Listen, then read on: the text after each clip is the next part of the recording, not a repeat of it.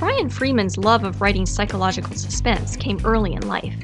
The combination of a grandmother who loved crime fiction, a tough move to California when he was 10 years old, and an 8th grade composition teacher who let him bypass the lessons and write to his heart's content, set him on the long path to becoming a published author. Brian had just started high school when he completed his first novel, although it would be a few more years and a few more novels before his work would reach a broad audience. As an adult, having no success in finding an agent, Brian took a job in marketing and public relations with the law firm of Fakery and Benson in the hopes of making better connections, and that little move paid off. Through a colleague, he was introduced to London literary agent Allie Gunn. He passed her the manuscript for his novel Immoral, and she read it, and promptly signed him.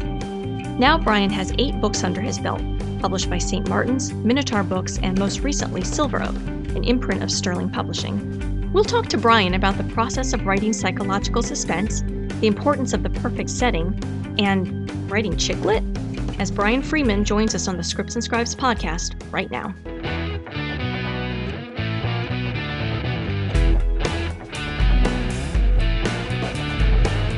Welcome to the Scripts and Scribes podcast. I'm your host, Krista Bean, and today we're welcoming to the show psychological suspense author Brian Freeman. Thank you for joining us today, Brian. I'm happy to be here. So first off, can you define psychological suspense and talk about how it differs from other mystery novels? Sure. I think of psychological suspense as really being drama that emerges out of the emotions and the secrets and the backgrounds of the characters. So I usually tell people, I don't write sort of forensic drama like, say, a Patricia Cornwell or a CSI, where it's really about sort of friction ridges and bone radiography and all that scientific stuff. And even though there are often police investigations in my books, I don't really see myself as writing police procedurals the way someone like Michael Connelly does, where it really is about kind of the inner workings of the police force. My books are very character-driven, and I bring the reader inside the heads of all the different people in the book. So it's not just seen through the eyes of the investigators. It's really getting inside the heads of the people who do some very bad things, as well as the victims and the other folks inside the novel, so that by the time you reach the end of the book, it not only should feel shocking and unexpected, but it should also feel like kind of the last piece in the psychological puzzle, that you really understand what it was that drew these people across some terrible lines. Well, that's really interesting, because I feel like there's some people, myself included to an extent, that will look at certain mystery novels. Let me put it this way. I love character-driven books. And when there's a book that's very, very plot-driven without a lot of character backup to it, I tend to shy away from it simply because it's not generally what I look to read. And obviously there's a huge audience for books like that. But I feel like in a lot of mystery, police, crime type things, it is, they are very plot-driven. And to have a book like that that's still a really great, interesting story, but also to have the characters behind it, I think it's sort of the best of both worlds.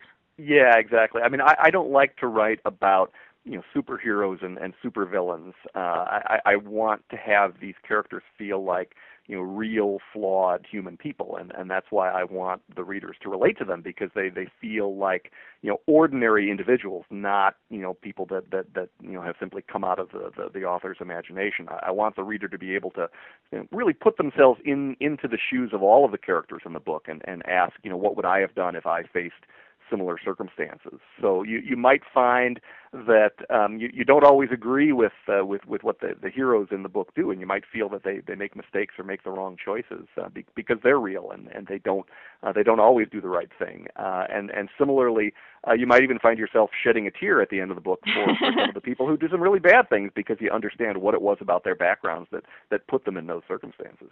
And that's great, because I think there's nothing worse than a Mary Sue character or a Gary Stu character. You just want to strangle them because they're just not relatable. They're not interesting. And yeah, I mean, just having a hero that you constantly question, or even having a villain that you sympathize with, I think that's the most fun and interactive sort of reading experience. Yeah, it means, I think, that the story and the characters are going to linger in your mind for a while after you're done, and you're going to kind of keep going back to that story in your head. Exactly, yeah. I agree. great. So now your newest book is called Spilled Blood. Can you tell us a little bit about that? Yeah, Spilled Blood is a standalone novel set in southwestern Minnesota, and it's a little different from my other books to the extent that I don't think there's actually a police character in the entire book. And it focuses on a bitter feud that's been going on between these two rural towns, and the young people in these towns get caught up in this, and it starts actually with three teenage girls who have this very volatile emotional confrontation in sort of a Depression-era ghost town in southwestern Minnesota. And by the end of that scene, one of the girls is dead, one has run away, and the other is in prison for murder. And that's when her father comes across the state of Minnesota to this very remote, desolate area to defend his daughter and try to find out what really happened that night. And he finds himself getting caught up in this feud, and he quickly discovers that sort of nothing that he sees about these towns on the surface is really what it seems to be. That sounds really exciting. And I have to say I owe sort of an unusual debt on Spilled Blood to Lady Gaga of all people. How so?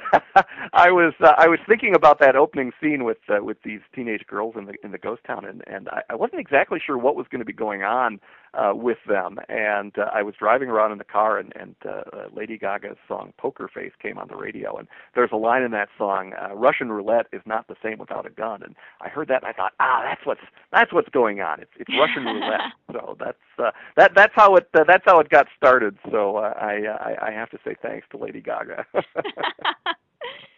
Well, that's awesome. So now you've published 8 books and have written numerous books before that were not published over the course of your life. Sure. Do you find that the process gets easier as you start, your 9th or 10th book? Do you sort of feel more comfortable kind of going into that process instead of, Well, I wish it did. Do I feel more comfortable going into the process?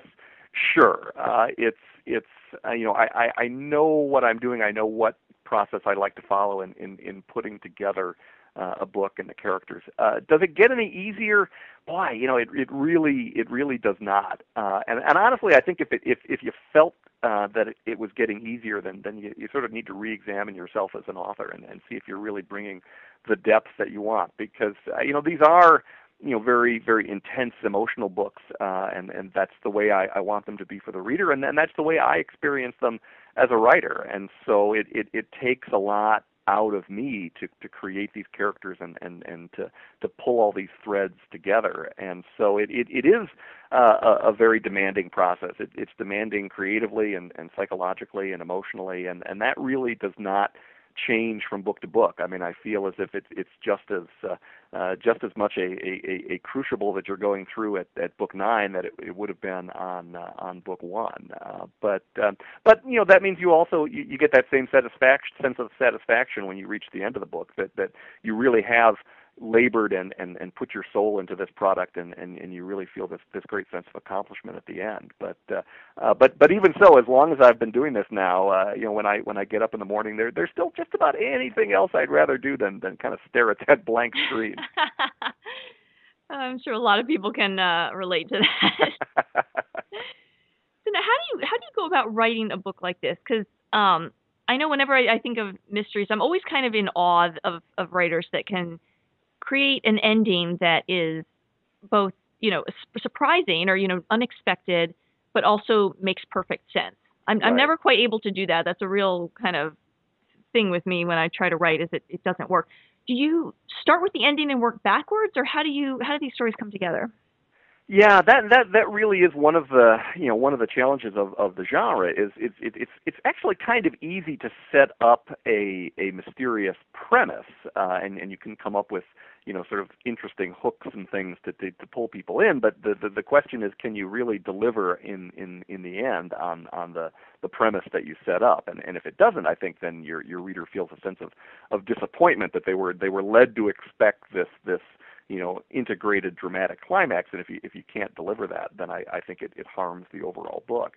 For me, I really do need to sort of think through the entire concept of the book before I get started, and I spend a lot of weeks sort of filling up yellow pads with notes about plot ideas and characters and what if a character had this kind of background and what if something like this happened, and I throw themes onto the pages to think about dealing with different aspects of the human experience and how it might translate into one of my books, and it in the early days it always seems as if it's never going to come together, and then you finally reach a point where the threads start fitting together, and you start to see the big picture of the plot. And the one thing that that I think helps the more books that you write in the genre is that you do start to look at the book from the perspective of what's really going on in the head of the reader, and how are you sharing this information to create suspense and drama and excitement, and how do you pull the reader inside the story of the characters. And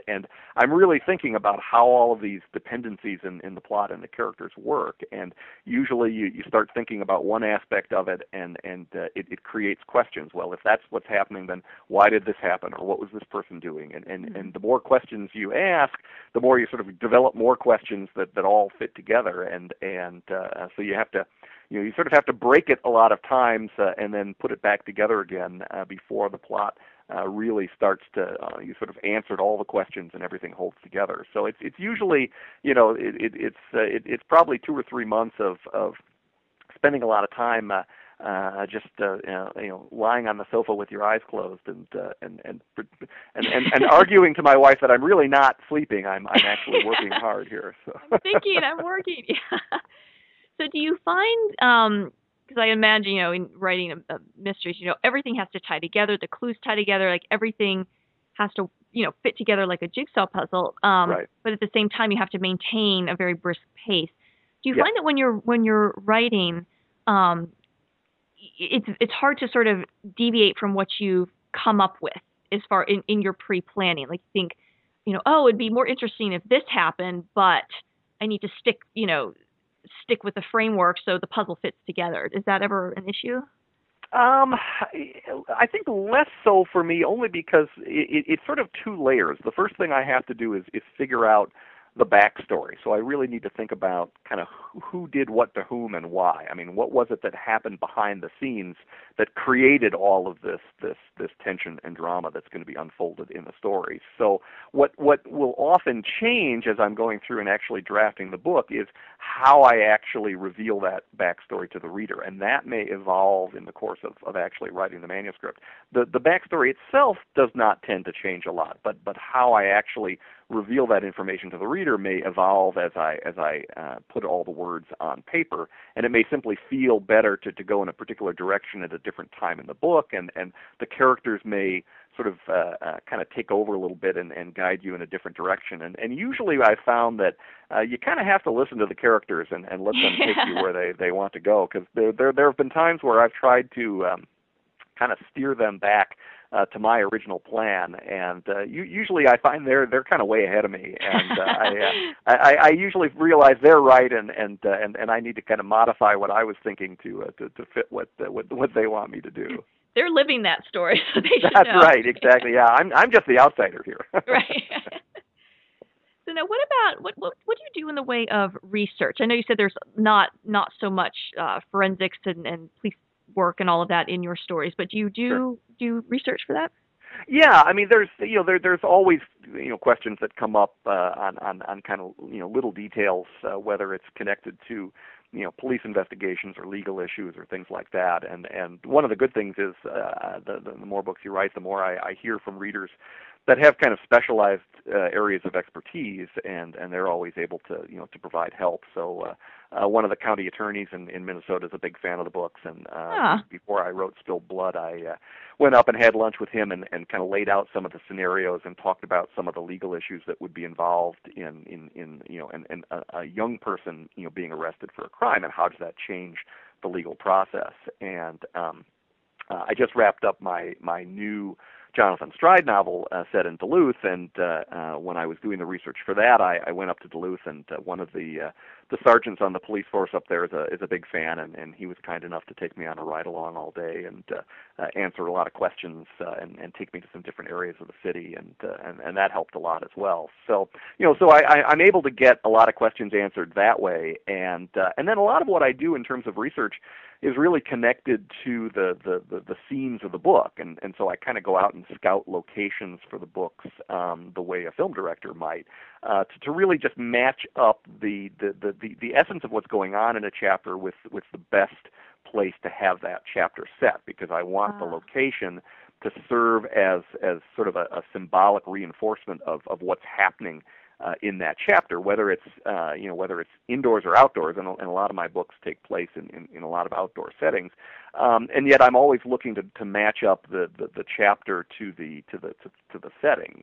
So, for example, in my fourth book, In the Dark, there's a very difficult emotional chapter between Jonathan Stride and one of the other series characters, Serena Dial, and they're involved in a relationship, and it's being strained by things that have happened in Stride's past when he lost his first wife, and so I chose to set that chapter in the attic of the cottage where Stride lives, and it's an unfinished attic with a lot of dust and spider webs and nails coming down from the ceiling beams, and it's that sort of claustrophobic and atmosphere with a lot of sharp edges that reflects the nature of what's going on in their relationship, which similarly feels claustrophobic and sharp right now, and so that's the way I try to match up the location to the action and the characters of the book, and that means going out and spending a lot of time in the places where the book is set to try to find just that right match.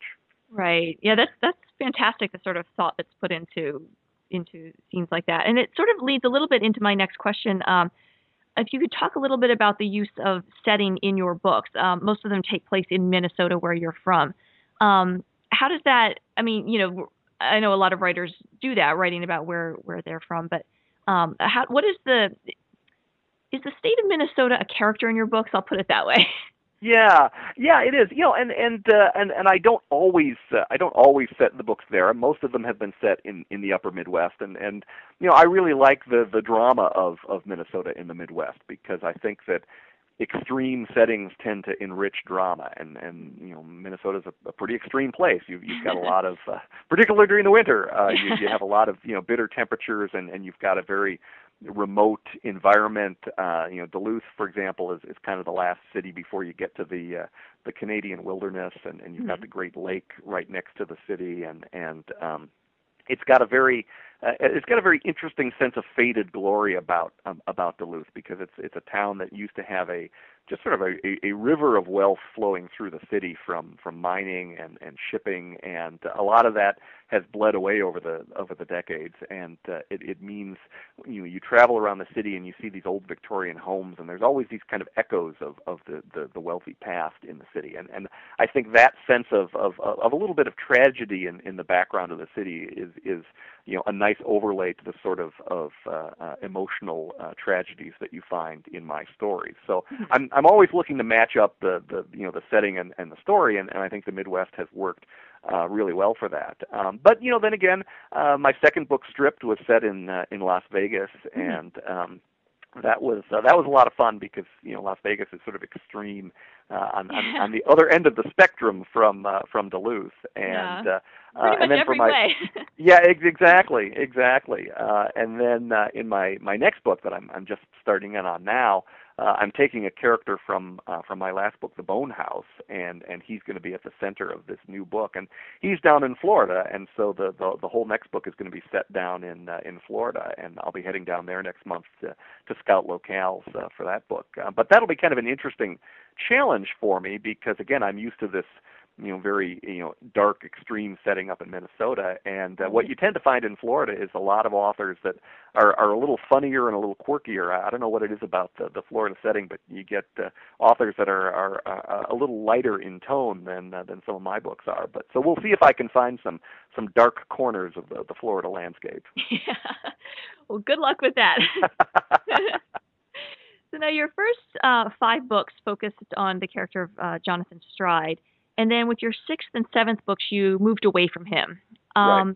What was that like? I mean, do you feel like you're sort of writing without an old friend by your side? If you to Yeah, it is quite a bit different writing standalones from writing the series books. And the thing about the standalones is in some ways it's harder because it means all of the characters in the book are new and you're getting to know all of them from page one. When I'm writing a Stride novel, Stride and Serena and Maggie, the series characters, are so close to me that I know them so well that they're sort of a clear presence in my head right from the get-go. Whereas when you're doing a standalone, you really have to get to know every single character in the book. At the same time, you sort of feel like all of the intensity that's happening is happening within the pages of that particular novel, and that's an interesting challenge for the writer is you're fitting everything within the covers of that particular book.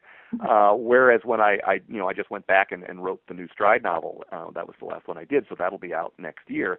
And yeah, it was kind of like meeting old friends again, and it also felt like I was writing another chapter in a much longer novel because you know that these characters are going to continue to live beyond the pages of that book, and they've had a life preceding that novel as well. So you're sort of in the midst of a much longer story. Whereas with standalones, there's almost a little bit of sadness when you get to the end of a book like Spilled Blood for me as the writer, because you realize that you've told the story of those characters and you're not going to be meeting those characters generally again, and so you sort of have to say goodbye to them at the end of the book, and that's actually hard to do. So it was actually kind of nice now that I'm going to be bringing Cab Bolton from the Bone House back in my next book, because I feel like I've been able to take a standalone now and actually go back and revisit one of the important characters from that book. Oh, that's great. Yeah, and then you can just. Do you ever feel the first time you began writing, when it was not about Jonathan Stride? Did you ever feel like you were falling back into his voice again, or? You know what I'm saying? Yeah, that's a good question. I don't really think so, and partly because even if I'm not writing about Stride, it's not like he's not there in my head. I mean, he's always kind of at my side, kind of poking me about when he's going to get back on stage. So I know that I'm going back to Stride. So I don't have the feeling like I need to include a little bit of him in the books. So and really one of the fun things for the writer is to explore different characters and to kind of give them life. So I love writing the Stride novels, but it was fun for a couple books to do something very different as well. Interesting. Now, you and I actually met at the ALA conference a few weeks ago, and you were at the Sterling Publishing booth. Yes. Can you talk a little bit about Sterling Publishing and how you got hooked up with them? Yeah, they're my new publisher. My first 6 books were with St. Martin's, and then I've switched now over to Sterling as my new U.S. publisher. And actually, what's nice about that is Sterling has an affiliation with my U.K. publisher, Quercus, and so my UK and U.S. publishing strategies are sort of synchronized now, which is nice. It means that the U.S. and UK are pursuing similar strategies, and they're working kind of in partnership on marketing issues, and I think it really helps kind of maximize the impact you have on both sides of the pond when your two primary English language publishers are working together on the project. Yeah, and I think a lot of people probably don't have that sort of situation, so that's really beneficial. Yeah, and it means that they're really thinking about the project jointly, and they're thinking about how they can help reinforce each other's efforts. Right. So now I have to ask, who is Allie O'Brien? Allie O'Brien, yeah. Well, I have 7 books out under my name, and then I have this this quirky little side project under the name Allie O'Brien. I have another book out. It's called The Agency, and it was a project I worked on in collaboration with my agent in London. And she's Allie and I'm Brian, so we had a little fun with our names for the pseudonym. But we figured we needed to use a pseudonym because The Agency is absolutely nothing like my dark, emotionally intense suspense novels. The Agency is it's kind of Sex and the City meets The Devil Wears Prada, and it's female first-person narrator. It's set in the publishing industry in London and New York, and it was a hoot to write, and I hope it's a hoot to read. It was just a lot of fun pulling together something so very different. And how is it different writing? I mean, obviously, psychological thrillers and chick lit are very different genres. What is it like to sort of go from one to the other? Well, yeah, it was particularly hard in the beginning because I was writing my fourth novel in the dark at the same time, and for a while I was like taking a week on one book and taking a week on the next book, and I finally talked to Allie and I said, I think I'm going to wind up schizophrenic if I keep doing this, because I was afraid that In the Dark was going to start getting kind of wacky, and The Agency was going to get very dark and emotional, and so I finally decided I'd finish one book and then move to the other. It is very different because The Agency is it's more really like writing humor. It's sexy and sassy and sarcastic and snarky, and it's a very different kind of experience, and yet it has its own unique challenges because writing humor, you're really conscious of the timing of how the reader's experiencing each line, and how do you sort of maximize the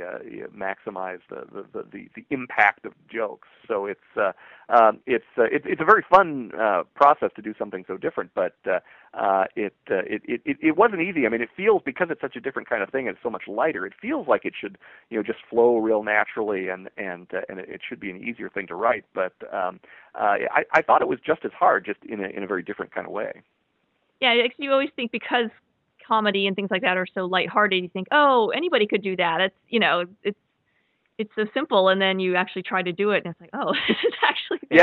Yeah. No, it definitely has its own. It definitely has its own very unique challenges. And do you have any favorite chick lit authors of your own? Yeah, not really my genre, I will say. I think I'm gonna pass on that question. Now, you're very active in book clubs, and there's actually a whole section on your website talking about book clubs, and with which I think is great, lists of discussion questions for each of your books. Sure. Why do you find book clubs so important? Well, it's for a couple reasons. I mean, one is it's just a lot of fun to hear how people react to different aspects of the story and the characters, and I really learn a lot from readers about how readers react, and how do they interpret certain characters, and how do they react to certain elements of the plot, and it teaches me a lot about the reader's experience, and that helps me when I'm constructing the book. Because I mean, ultimately for me, this is about creating an experience for the readers, and I want it to be the most satisfying experience possible. So I learn a lot listening to people in the book clubs and how they respond to different aspects of the books, and and it's always fascinating for me because invariably, they will ask me questions that I hadn't thought about, and they will have reactions to people that weren't necessarily what I was thinking about. It's always fascinating to see how people's own personal experiences shape how they read and respond to what you've written. And so, for example, one of the most fascinating book clubs I've ever done was I went down to the Women's Correctional Facility in Minnesota in a town called Shakopee, and I actually met with their prison book club, and boy, I'll tell you, I got better questions from those female inmates than just about any other book club I've ever visited, because they had a very unique perspective on some of the things that the characters in the books did. That's really interesting. Yeah, I think that's a great education for writers to hear from people that, of all different walks of life, because like you Yep. said, everybody's coming at it from a different history, different perspective, different angle. Yep, And that's exactly right. yeah, yeah, that's great. I think that's something that more writers should do is just really get in there with the book clubs and listen to what people have to say. I mean, I know a lot Yeah, of people. yeah. I mean, because again, it really is about I think it really is about the reader's experience, and that's part of it. And a lot of writers don't feel that way. I mean, a lot of literary writers don't approach it from that perspective. I remember a wonderful story that Ken Follett told about he was at a party, and he was chatting with one of Britain's most best known literary novelists, and Ken asked him if he ever thought about the reader when he was writing the book, and the author said, "Oh no, I would never do something like that." And Ken said, "Well, that's why you're such a great author." He said, and that's why I'm such a rich author. Oh, that's funny. Yeah, it is kind of unfortunate that it's sort of sometimes it's kind of one or the other. It's. Well, again, if you're only writing for yourself, you can write whatever you want. But I mean, ultimately, you're writing to influence readers and to shape how they think about not only the stories and the characters, but about themselves. And so I think that that means you're thinking about how is this going to take place inside the head of someone else, not just yourself. And I think that's one of the reasons I really enjoy book clubs is that it gives me a chance to get inside the heads of the readers. Right. So now you've touched on it just a little bit before, but what's coming up next for you? What can we expect? Yeah, Spilled Blood is out right now, and then next spring my eighth novel will be out, and that's going to be the new Stride novel set back up in Duluth. So I've been hearing from a lot of readers. They they were willing to grant me a couple standalones, but now the emails have been getting kind of terse. When is Stride coming back? And so I've been able to say, yep, don't worry, Stride will be back next year, and then I'm just in the early stages right now of starting in on the new Cab Bolton novel, and he was one of the principal characters in my sixth book, The Bone House. So he'll be back. He'll be in that novel, which will be set down in Florida, and so I'll be spending most of the next year putting that novel together. Great. Well, good luck with all of that. Thank you. So we're going to do, we're almost out of time, but we're going to do a little segment we do at the end here called Rapid Fire. And these are just 5 either-or questions. And you just choose whichever one you prefer. Okay, Murder, She Wrote or CSI? CSI. St. Paul or Minneapolis? Oh boy, that's going to get me into trouble. I just have to say St. Paul, though. Oh, okay. It's the Mall of America, the theme park or the aquarium? The aquarium. Better musician, Yanni or Prince? I better go with Prince too. And better chick lit series, Bridget Jones or the Shopaholic series? I was going to come back to that. Yeah. I think I'll go with Bridget on that one. So the pioneer of the chick lit genre. There we go. Yeah. Well, thank you so much for joining us today, Brian. Absolutely, it was my pleasure. And you can find information on all of Brian's books on his website at bfreemanbooks.com. And if you have any questions on the craft or business of writing, send us an email to ask@scriptsandscribes.com or send us a tweet to @scriptscribe. There's no and in the middle there, just @scriptscribe. Thanks for listening.